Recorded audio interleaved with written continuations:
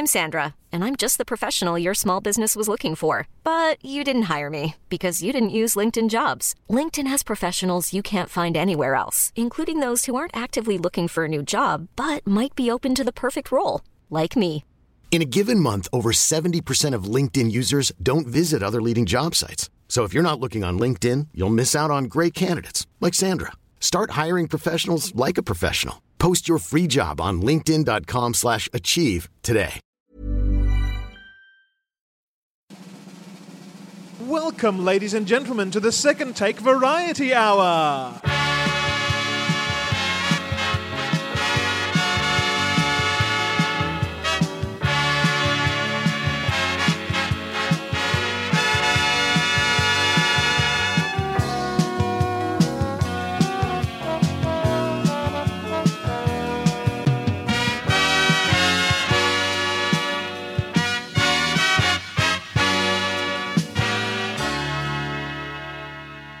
The Second Take Variety Hour is filmed in front of a live studio audience.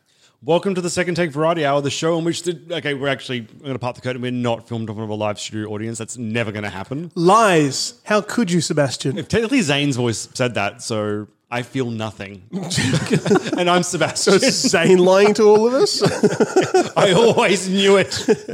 I maintain that there is a secret audience somewhere laughing and In the heart carrying of on. every child. Exactly right. Or maybe they're just sharpening their knives in anticipation of finally meeting us in person. I'm Andy Schosser on that upbeat note. Good. I'm crying on the inside, and I'm Alex. And we are joined today by a very special guest. Please, introduce yourself. Hey, everybody, it's Goff from Beer Nuts Productions. Welcome back. How you been? Yeah, very well indeed. And you fellas are obviously looking fantastic. Oh, we have a theme song now. I know. And, We have and I music. Hey, look, I've got to give you kudos because that music, it couldn't be more variety hour Right. if you tried. It really, you. it is so perfect. It kind of tickled me inside. I can assure you, none of the three people across the table from you have ever tried in anything in their lives. So don't worry. I mean, sorry. Except for Alex. Thank you. He tries very hard. It's like for those people who may have downloaded some of my films, we have a Beer Nuts Productions theme song, and Brendan, who did it for me, his brief was, I want cheesy Tonight Show, and he couldn't have nailed the Beer Nuts, because you fellas have seen some of my stuff, and during the end credits you've heard the theme song, and he couldn't have nailed cheesy Tonight Show theme any better. It's like, because I've said to Simon, my production man, I'm like, do you think we should change it? He said, never change it. It's too good to, you can't improve on that. It's too good. So Beauty. bottom line is, I like your theme song. Thank you. I'm the worst for always changing stuff. Like, how many times have we changed just not the variety hour, but like the general review show theme song?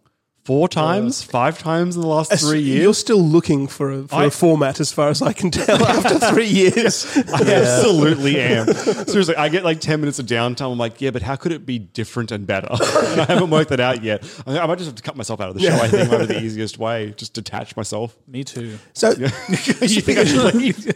speaking of... There's a mutiny. Speaking of format, this the latest film of yours, How to Job Interview, Yes, essentially. How to land that dream How to land job. that dream job. Because I'm here to help. It's sort of a mockumentary, one of those helpful, what would you call it? One of those corporate videos that you play, and I can imagine this being played in the Dole office. No, I mean in the context of the universe, right? This is how it would be used. I was really hoping it would be played. Well, you never know. Centrelink, we're listening. As far as a mockumentary is concerned, which number mockumentary is this of your entire library? Because this isn't the first time you've delved in. Like the prostitution one you did before this, that was most definitely a mockumentary, hard-hitting journalist style thing. Yes, yeah. So this is actually our 17th film. Okay. But in regards to like the mockumentary format, I reckon probably 7 of those 17 are probably mockumentary. Okay, yeah. Because I really like that theme because it allows. Well, I suppose to back up, I kind of really enjoy taking a particular subject like prostitution, or in this case, sort of the employment sector job interview thing. I love taking a subject and just tearing it apart. Yes. I find that really fun because it's fun. So that's kind of why I've sort of stuck. But in saying that, like you said, I always, even though it's a mockumentary style, I always try to make them different so that people don't get bored with the same thing. So even though there's different ways to do one format or one genre, as the case may be. So the last one, like you said, the prostitution one was more like, it was a subtle home invasion, but it was more like the a current affairs 60-minute style, whereas this one's more of a how-to guide kind of a situation. So yes, and an instructional video. Yeah, instructional video is a better way to put it, yes. So can I say, there was actually some really solid advice hidden within the actual production. Don't be a dickhead. Don't be a dickhead. I was like, I'm like sitting there just like writing notes heavily like, oh God, yeah. Don't be a dickhead. No, well, I'm here to help, like I said earlier. So yes, you can learn and laugh at the same time. Yeah, I've always been a fan of the mockumentary and instructional video genre style for a comedy thing, because you've got a very definite context boundary that you can work within. And you don't have to worry about the structure of it because that's more or less done for you. You can just focus on cranking out the jokes. Yeah, absolutely. So how this one was sort of written was kind of like I wrote each character's sketch and then I went back and I was like, well, what can we quote unquote learn from this person? And then I wrote the voiceover instructional bit afterwards. So the sketches came first and then the want for the better word instructional part came second. So yeah. Did it ever cross your mind to make it a bigger story? In what regard? Like when I was watching it, in the back of my mind, I was thinking if I had written this, I would, because of the joke at the end of the presenter having himself paid, shelled out money for all these actors, that he himself is now poor and has to go finding work and use the advice in his own video. I would have made that into the story of the whole thing. I see what you're saying. Whereas I may have introduced him as a HR guy or something who's got the order to make this instructional video. That's the sequel. Then I was just going to say, then the tag doesn't work if you do that. No, I mean, you can still make the video. No, I understand what you're saying. Yeah. But the tag wouldn't be, the ironic twist at the end wouldn't be as humorous if I had done it. I see what you're saying. Well, possibly, but I would have made it so that he's my mind immediately went to how I would have done it, and it would have been that he's this HR guy who's been tasked with making this video, but the social justice policy of this corporate thing is so pervasive that he can only hire the most incompetent people for each demonstration. So the guy who is talking about elocution and pronouncing things correctly, he's a stutterer. You're going to have a foreigner who's the grammar expert. There are going to be all these constraints on who he can hire, and then the video ends up being awful. He ends up being fired at the end, and then has to, ironically, has to go shopping for work. Well, yes. I could have done it that way. No, Yeah, Andrew. It's not a criticism. It's just that. No. I understand what you're saying. It's just that. I mean, it's 26. It's 26 minutes long, which in my mind is long for a sketch. Yes, it's a long time to sustain. We a were sketch. actually talking about exactly this on the walk to the studio, and I thought Goff made a really great point. These movies aren't available on YouTube. They're not available on like a free streaming service. Like Goff puts them out at a price about $5 roughly Australian. Every film is $5, so I mean it's cheaper than a cup of coffee. So. Exactly. And there's a want there when you're putting a price tag on something that it's got to be worth that money. So to actually add like that 26-minute length there is kind of saying like this is to try to show the value of the product. You're not paying $5 for a quick 2-minute sketch on YouTube. Oh no, that's where the 26-minute length comes from. Just honestly giving that value to the people that are watching these videos. Yeah, I always make sure with all of my films.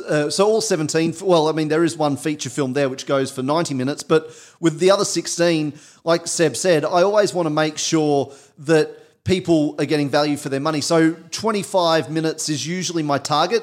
Usually they're they're always over 20, but usually they're around the 23, 24 minute mark. And this one got to 26 minutes. And the other thing too is when I'm filming a movie, a lot of the actors are used to doing more commercial, not independent type work. And so they're always worried about, how long have I got to do?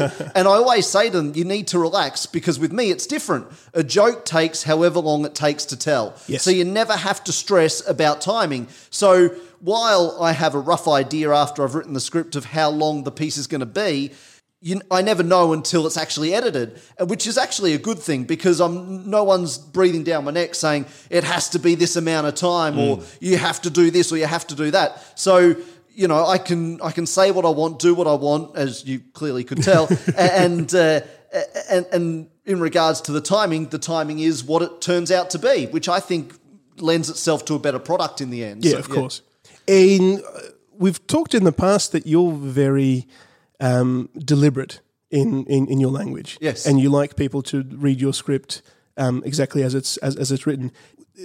Were you a little bit free with that in this one, letting the actors... No, never. So the jokes are the jokes and they will be funny. Actors are animals and they will do tricks for me. Like, even to the point, and I know this is probably going to the extreme, but with the stuttering guy, I even wrote where I wanted my stutters. Oh, really? Yeah. Okay. So he knew exactly where I wanted the stutters and how I wanted that stuttered. So, yeah, I'm really, really particular. But I'd worked with Phil before, so he knew that was how that was, like... He got it. He knew I wasn't just being a dick. So you didn't sit there for the whole afternoon and no, you will pause after the second tea. Yeah, so he knew, like, when he got the script, I said to him, the stutters are written in for you, so you just have to rehearse it as is. And he knew that was how it was going to be anyway, and he's really cool. So, and he did a great job. So, yeah, well, all the actors did a great job, because there was a lot there that I'd never worked with before. So, yeah, so it was, I was really thrilled. It's quite a big cast. Yeah, there's 21 cast total. Did you audition for... All of them. Every single one of them? Yep. So, yeah, that took a while. I can imagine. And the agents really don't like me because I say no a lot, because, I'm really particular, because, we only have a limited budget. So, Yes. there's some things, we do the very best we can with the production side of things. So it's important that things I can control, like the cast and the actors and how they deliver the lines, it's really important that it's as perfect as it can be. How do you cast? Do you find people who you think are, you can see that they're talented and then fit them to a role later on, or as you're watching their audition, you know exactly if you like them, you can see exactly which role you are casting them for? No, well, so I will email. So let's say, for example, there's a criminal part, right? And I've never worked with Richard before, so I email all the talent agencies. Mm-hmm. So there's about 22 from Lismore up to the Sunshine Coast. So I email all 22 with the brief of I'm looking for a guy to play a thug criminal type. He has to be, late 30s sort of age group. It's an open brief, Then they send me emails back with suggestions of who they think with their bios and show reels. I'll go through that. I'll say, I'll see him and I'll see him, but I won't see the rest. Okay. And they come in, they audition. And if they do a good audition, they get the role, pretty much. So I didn't realise that was the process. Yeah. That they'll send you their material beforehand. Yeah, well, yeah. So I get, for those who might be listening in Australia who are actors... Pay close attention. They'll know of eCaster. So they'll send me the agents will send me their eCaster, like, resume, for the want of a better word, which has all of their skills and bio and show reel, hopefully, and audio reel, hopefully, and I'll look through all of that. So, there's quite a few that I'll get, and some are fantastic and some are middle of the road and some are atrocious. That's just the way it goes. Yes. And so I sort of whittle them down first, and then I say, out of let's say they send me 10, and I'll see 2 out of the 10 that they'll send me. So, yeah. So, on a day that I'll do an audition, I might audition for 3 roles on one day, and I'll probably see about 30 people in that one day. Right. And, so that's sort of how... So casting is a big process.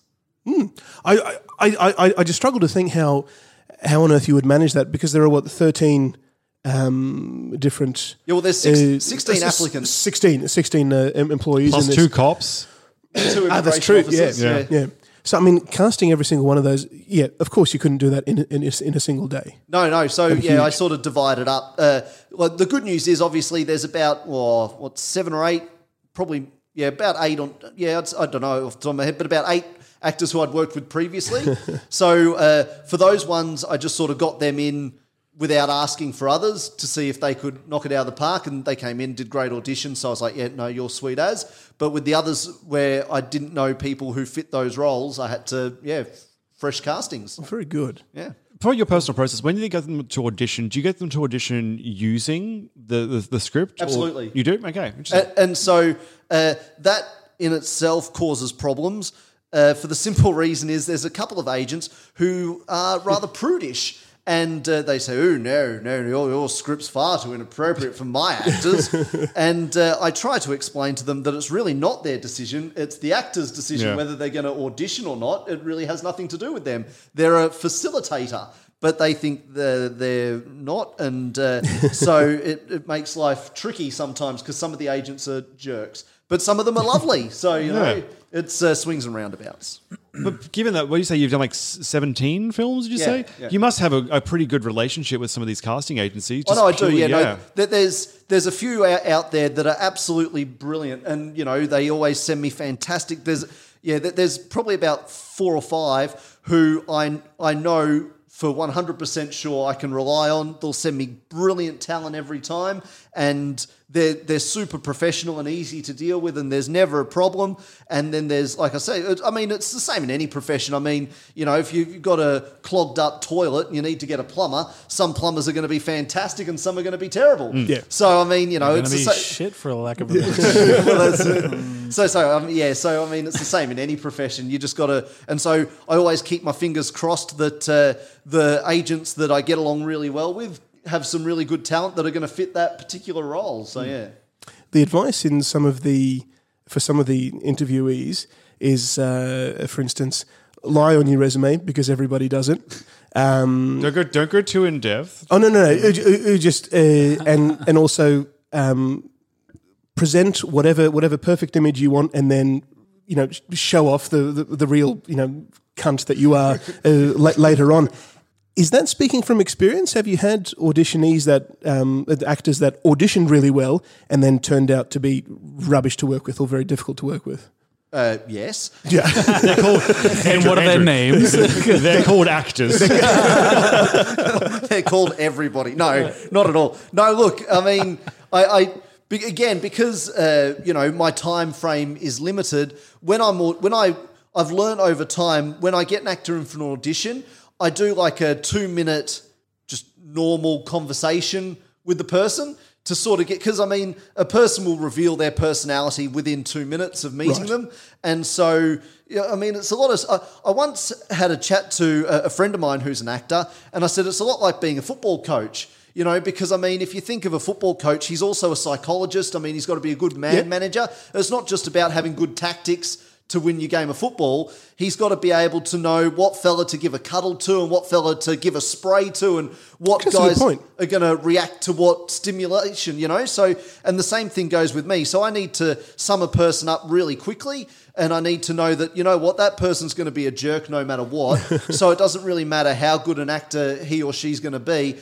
I just don't have the time to deal with their shit. So I just have to let that one go. Or on the flip side, there might be someone who comes in who's really shy, but if you give them a lot of encouragement, they come out and they do a great job. Or on the flip side, there might be some that do a great job and you just have to leave them alone to do a great job. So you've really got to understand people as well and understand what's going to make them tick. And I sort of have to sum that up within the first 2 minutes of meeting them. Then I'll audition them to see what their acting skills are actually like with the script. And if that, because again, my auditions are different in that usually an actor would get a paragraph to memorize and they'll just punch out that paragraph. I make them do the entire script. Okay. So I make them do all of their roles. So, for example, the last film, the prostitution one, I mean, there was a 15-minute long scene. I made them do that entire scene.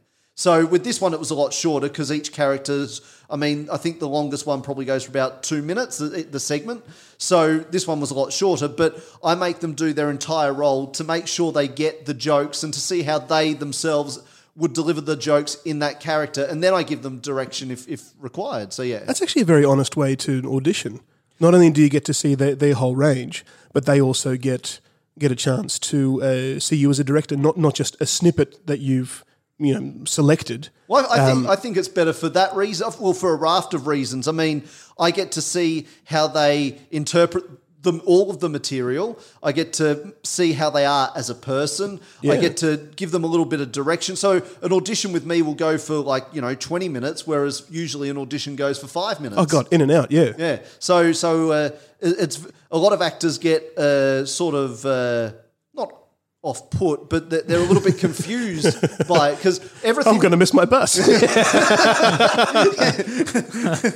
I have a train to catch, but no. So everything I do in the way I make my films is different. For a raft of, I've got a disability, which obviously makes it different. I've got limited budget. I release my films differently. Everything I do in how I make my films is different, but I believe in myself. I think that it leads to a funny and good and better product. That's what I believe. And so it works for what I do. And so that's how I've learned to do it. Do you have a particular favourite interview joke that you wrote? Yeah, a segment. Yeah. Well, no, because I wrote them all, so I think they're all they're all my babies. Yeah, pretty much. But look, when I was writing it, it was really important to me because I started off with 4. So the criminal was the first one I wrote, then the stuttering guy, and there was a couple of others. But then, so I had 4 there, and I was like, well, I need to now expand it so I'm picking on every corner of society equally. Because you can't just pick on one person, you have to pick on everybody.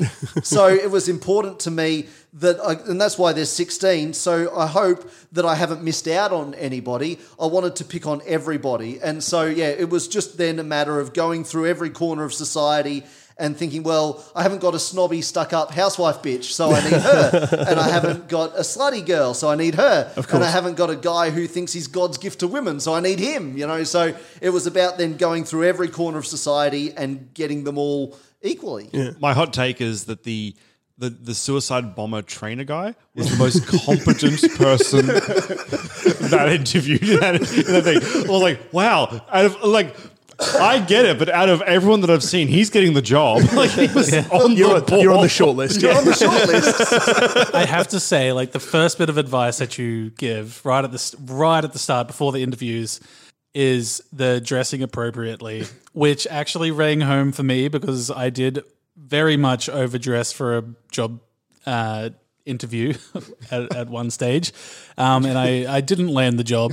But I did look snazzy in my tuxedo. Well, see, that's wearing a full 3-piece suit to a job with interview a top hat for a diesel fitting apprenticeship. Wait, did you say top hat? No. No, I did. Oh, okay. I was like, Jesus, Alex. I think if I did have a top hat, I probably wouldn't be sitting here right now. Well, So there's an oil baron out front for you. Well, see, for that particular, it's Simon, my production man, thinks it's hilarious the lengths I go to for a stupid joke.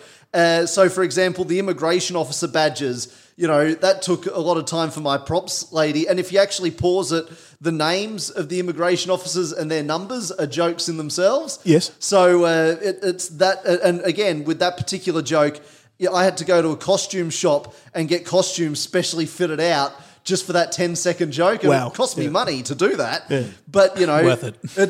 To me it is. So the lengths I go to for stupid jokes are really quite extraordinary. Whereas I think the best joke in the whole film is probably the cheapest one. It's the Mr. Jackson one right at the start. Oh, really? Mr. Jackson, refresh me. I've completely spaced. Thank you for coming in, Mr. Jackson. And then it's just a hard cut to Goff scrunching up a piece of paper and throwing it in the bin because he didn't show up. Always remember to show up. That's right. I laughed out loud. That was the best joke in the whole. It was fantastic. Yeah. It was. I'm a sucker for a long walk kind of joke where you just keep building and building and building and building. And you're it's the point, as an audience member, you're looking at your watch. I'm like, what's that? And then you finally get there. I love when jokes are purposely stretched out for effect. There's a few of them in there. Exactly. I asked one character where his education was, and we get a 2-minute monologue. So, it's that kind of thing. Because I'm with both of you, to be honest, in that, well, again, when I'm writing it, I like to have a bit of everything. And I find both of those sort of, I like, there was a sketch show on, you'd be able to look it up on YouTube, called The Fast Show when I was back in the early 90s. I don't know. It's an English show. It was on SBS. But I was going to say, as I was watching that, I was entirely reminded of D-Generation. Yeah, well, it seems like it would be entirely appropriate in the D-Gen show to have this series of sketches. Well, that takes me to a different story. I've got lots of stories now, but my first one being is that the Fast Show were kings of doing the slow burn. So they had a character called Unlucky Alf, and there was one particular sketch where he's at the top of the road and he's like, see the hole down the street there? I bet you I'll fall in that hole. And he walks down the street, because he's an old man, it takes him, literally, you can look it up, just look up Unlucky Alf on YouTube, and it takes him, no bullshit, it's got to be 90 seconds, if not 2 minutes of him, and it's just the one shot, walking down the street, and then finally the wind picks him up and blows him over into the hole. And it's like that, he's going to, there's Monty Python were good at that, where jokes, a joke's going to happen. They tell you what the punchline is in the opening. For example, with Monty Python, there was the sketch, the 100 metres for people with no sense of direction, and he shoots the gun and everybody just spreads. That's what's going to happen, but it's still funny, and that's the genius of it. And in regards to the D-Generation, that was the first time I'd ever seen mockumentary setup. Yes, was D-Generation. Okay, yeah. So Frontline. Well, before that. Before that even. Yeah. So in the Late Show, they used to often do mockumentaries. So they had, for example, just trying to think, they had one with old people where it's like, don't you think that whenever you're in a rush, old people are purposely sent to get in your way? And there was like a 6-minute mockumentary of different situations of where an old person will get in your way. They've got a hub run by an old person. He's got a walkie-talkie sending old people out to different areas of town to get in people's way. Yes. And then there was another one with Tony Martin, which is my all-time favourite, which is he plays a filmmaker called Warren Perso, who's I don't know, not porn director, but close, art house director. And it's an 11-minute mockumentary about his life. And it's just incredible. And then there's been lots, but that was the first time I'd seen a mockumentary format. Yes. And I was only 11 at the time, because I was born in 81 and that was 92, 93. Yeah. So, I probably shouldn't have been watching The Late Show, but I was. There was no supervision in my house. But and that was the first time I'd seen that setup. And I was like, that's really funny. That's really cool. And so, sort of taking the piss out of documentaries. Yeah. And so that was the first time I'd seen that sort of format. And so you are correct. That's what sort of inspired, I guess, in my head.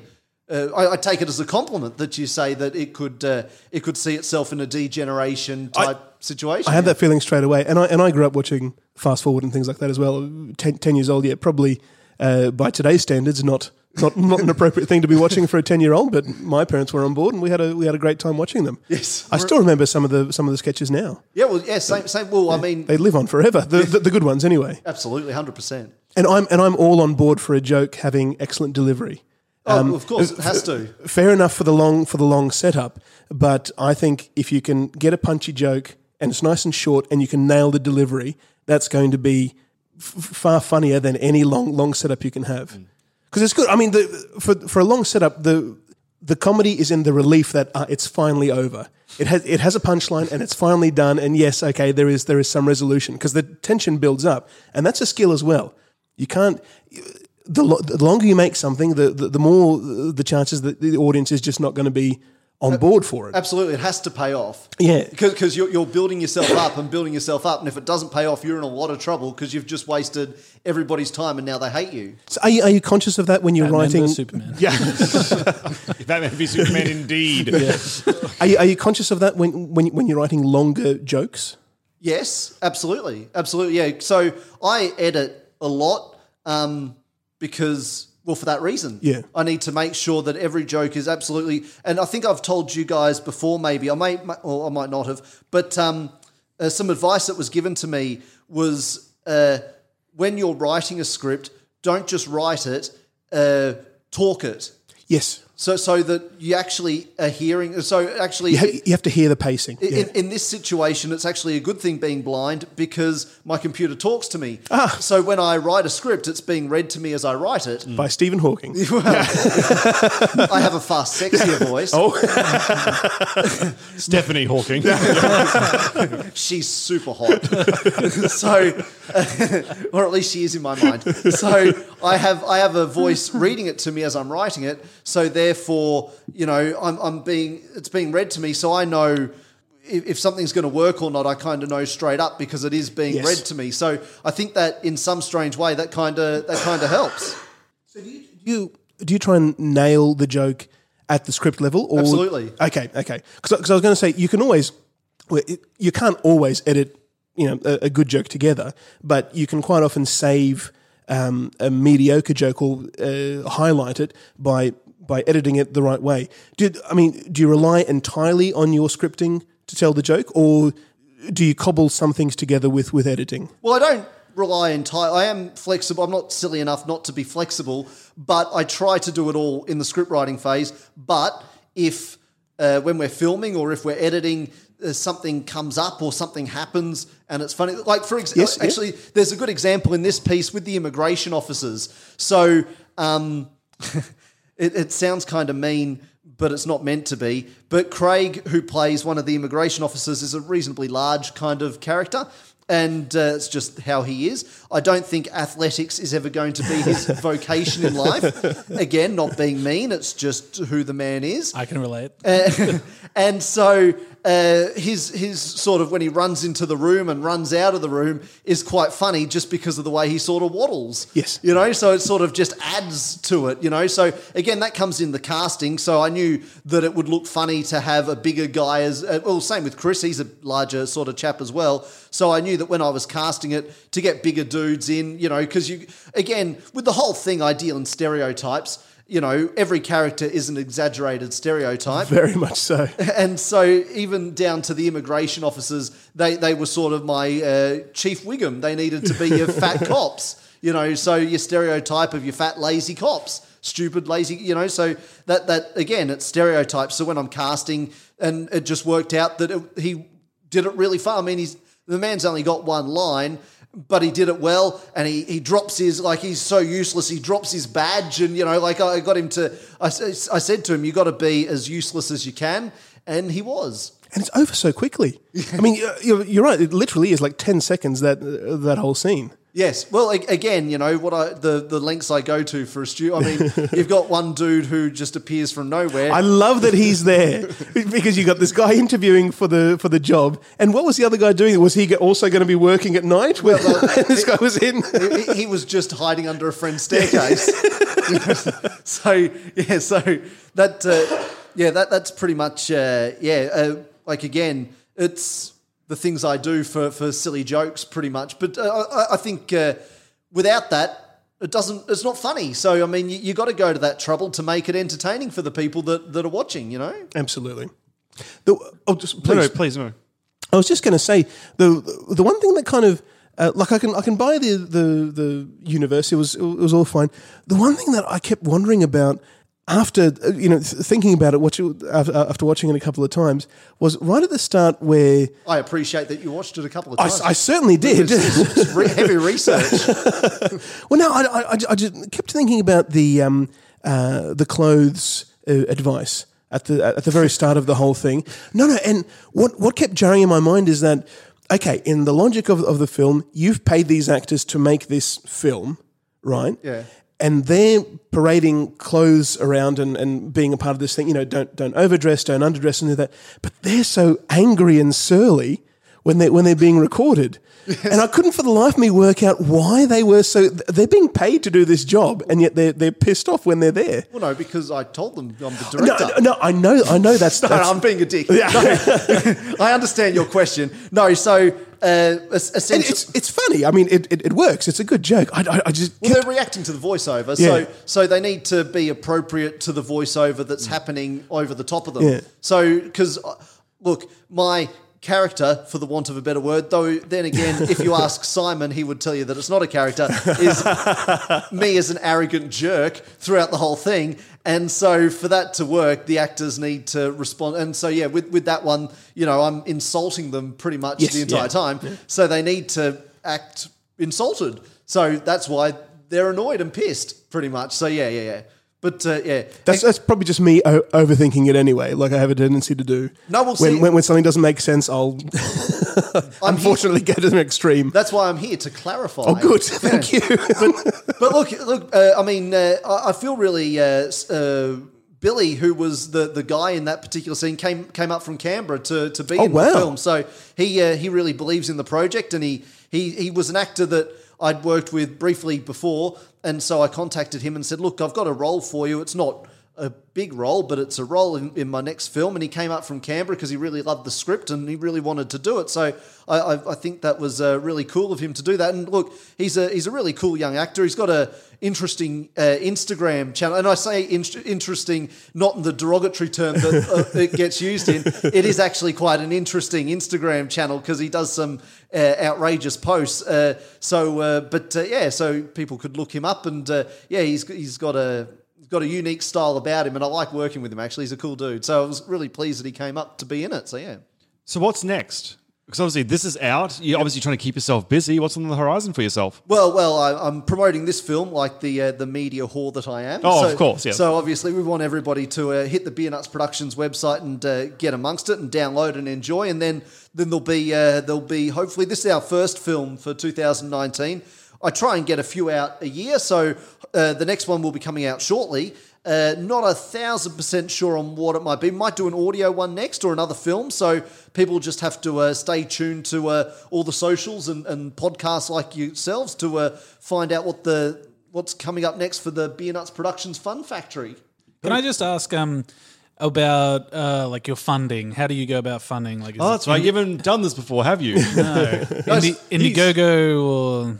No, not at all. So self-funded? Yeah, absolutely, 100% self-funded. So people jump on the Beer Nuts Productions website, they download a piece, and the funding comes from the downloads. Okay. So the more downloads and support that I get, the quicker I can make the next project, the bigger and the better I can make the next project. So that's why I obviously encourage everyone to jump on. And look, I mean, it's not just about supporting what Beer Nuts Productions does. It's also about enjoying some entertainment. So, you know, they're getting obviously a 26-minute film for their money. And like I said earlier, it's less than a cup of coffee. And so they jump on, they enjoy what they see. Hopefully they download a few projects because obviously, you know, if they enjoy it, they can go back and watch something else or listen to one of the audio pieces we've done.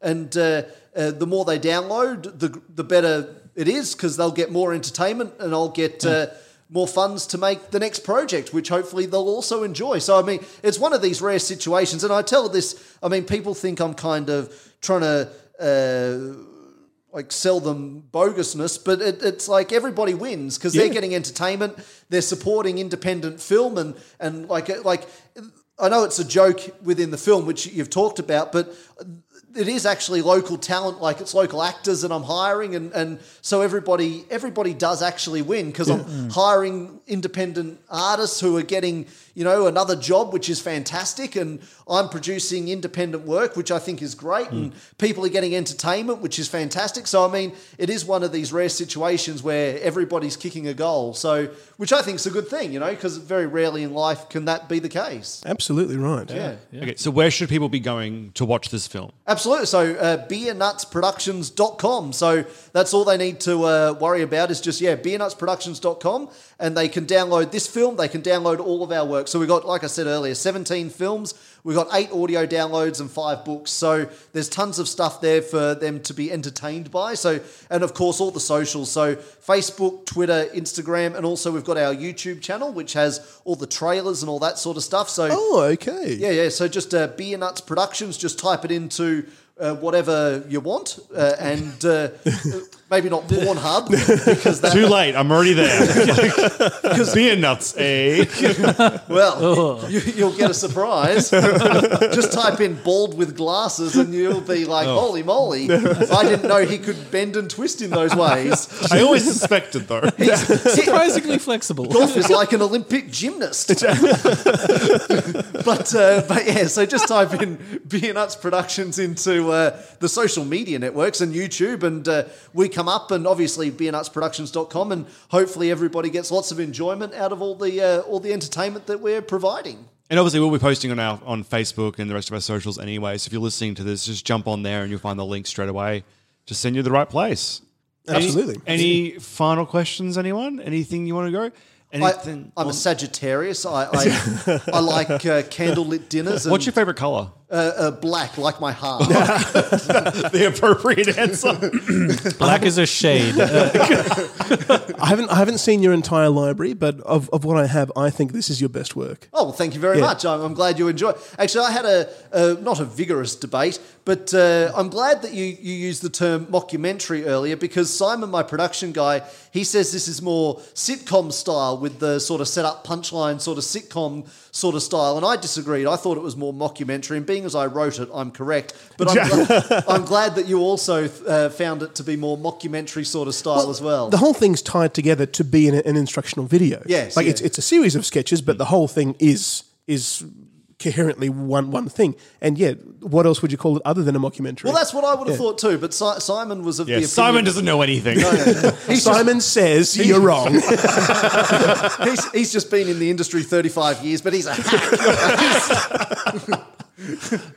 Well, allow us to whore ourselves out for a second. Alex, what's our social media? So if you go onto the thing with the blue thing with the white F. Yeah. So Facebook.com. Like every other website, yep. One of the slash second take. Perfect. And then you'll find us. You can also find us on Instagram Maybe. at Second Take Podcast. Or if you live in the future, you can tweet us at Second Take TNC. You send us an email at secondtakepodcast@gmail.com or go to our website, secondtakepodcast.com. And Goff, finally, one last time, where do we find you? Yep, beernutsproductions.com. That's all, yeah, beernutsproductions.com. Awesome. Thank you so much for joining us today. No, thank you, fellas. I really do appreciate you having me on the podcast. Obviously, without fellas like you, then nobody would know that I exist. So I am very grateful for you having me on. You're more than welcome. I'm sure we'll have you on for the next one anyway. Bye.